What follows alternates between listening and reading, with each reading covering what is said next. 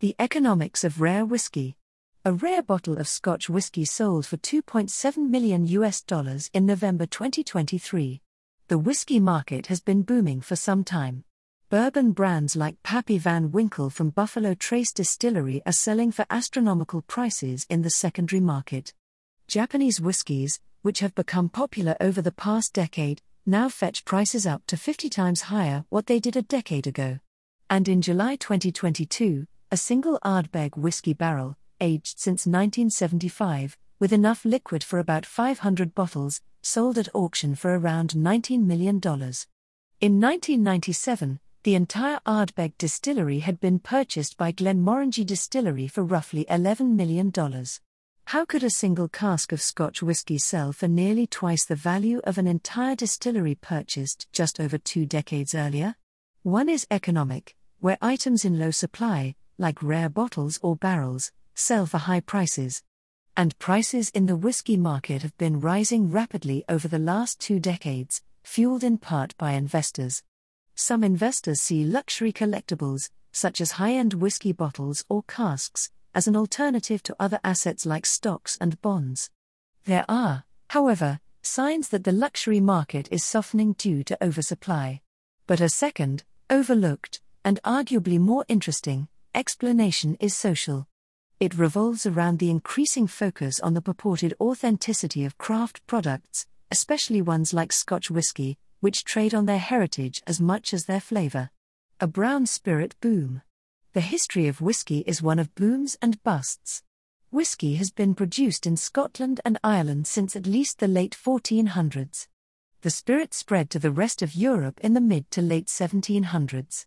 The late 1800s and early 1900s were boom years, especially for Irish whiskey. The period also witnessed innovations such as aging the spirit in oak barrels, which enhances its flavor.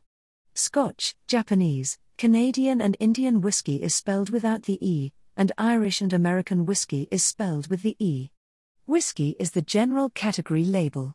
In the US, Prohibition moved distilling underground until it made a mid-century comeback.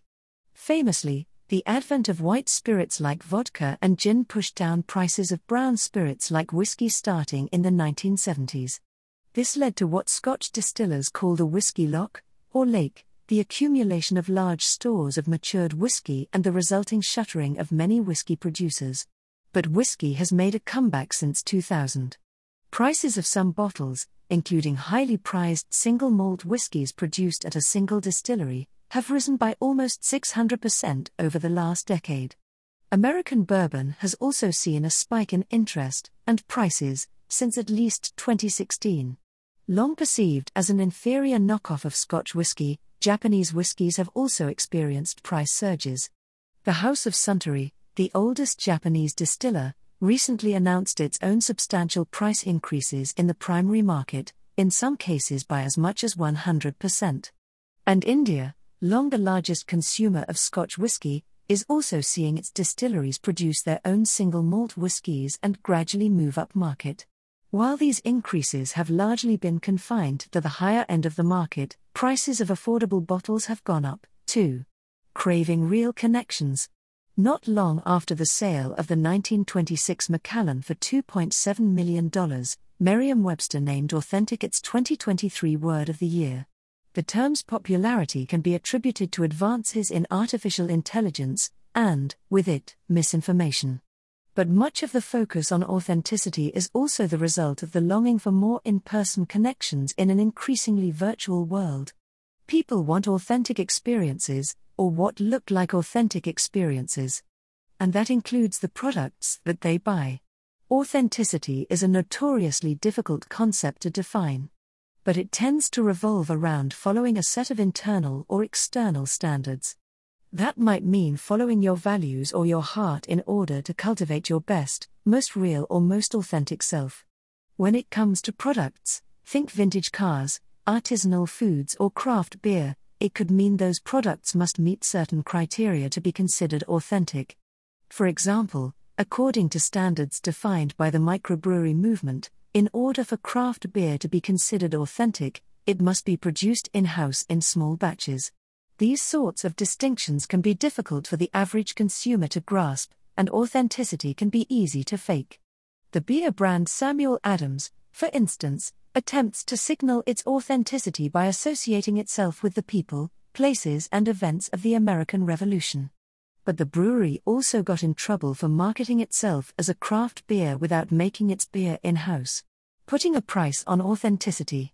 Intangible qualities make whiskey special, aspects such as the aroma, or nose, its complexity, and its lingering flavor, or finish.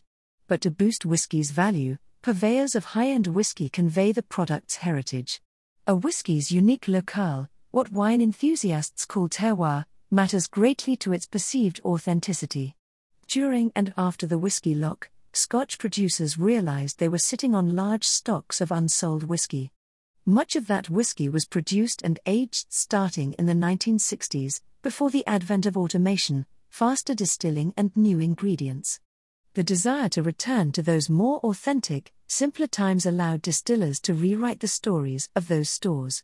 Scotch whiskey has a long-standing reputation as more historically significant, and, therefore, more authentic. Despite research suggesting that even most expert judges can't distinguish different categories of whiskey, a Scotch whiskey bottle can sell for as much as 100 times the price of a similarly aged, and similarly complex, Canadian whiskey. One recent study of Canadian whiskey showed how distilleries can even use their physical features and local character to enhance perceptions of their spirit's authenticity. Bottles from older distilleries were deemed more authentic, and could sell for more. Those from newer, factory-like buildings had less appeal to consumers. There's a mirage-like nature to all of this. A product can be considered authentic if everyone believes and acts like it is.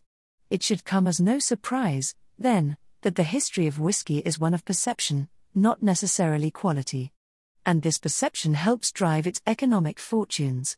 So the next time you search for a nice bottle of whiskey for yourself or as a gift, consider the story and history that's amplifying its price.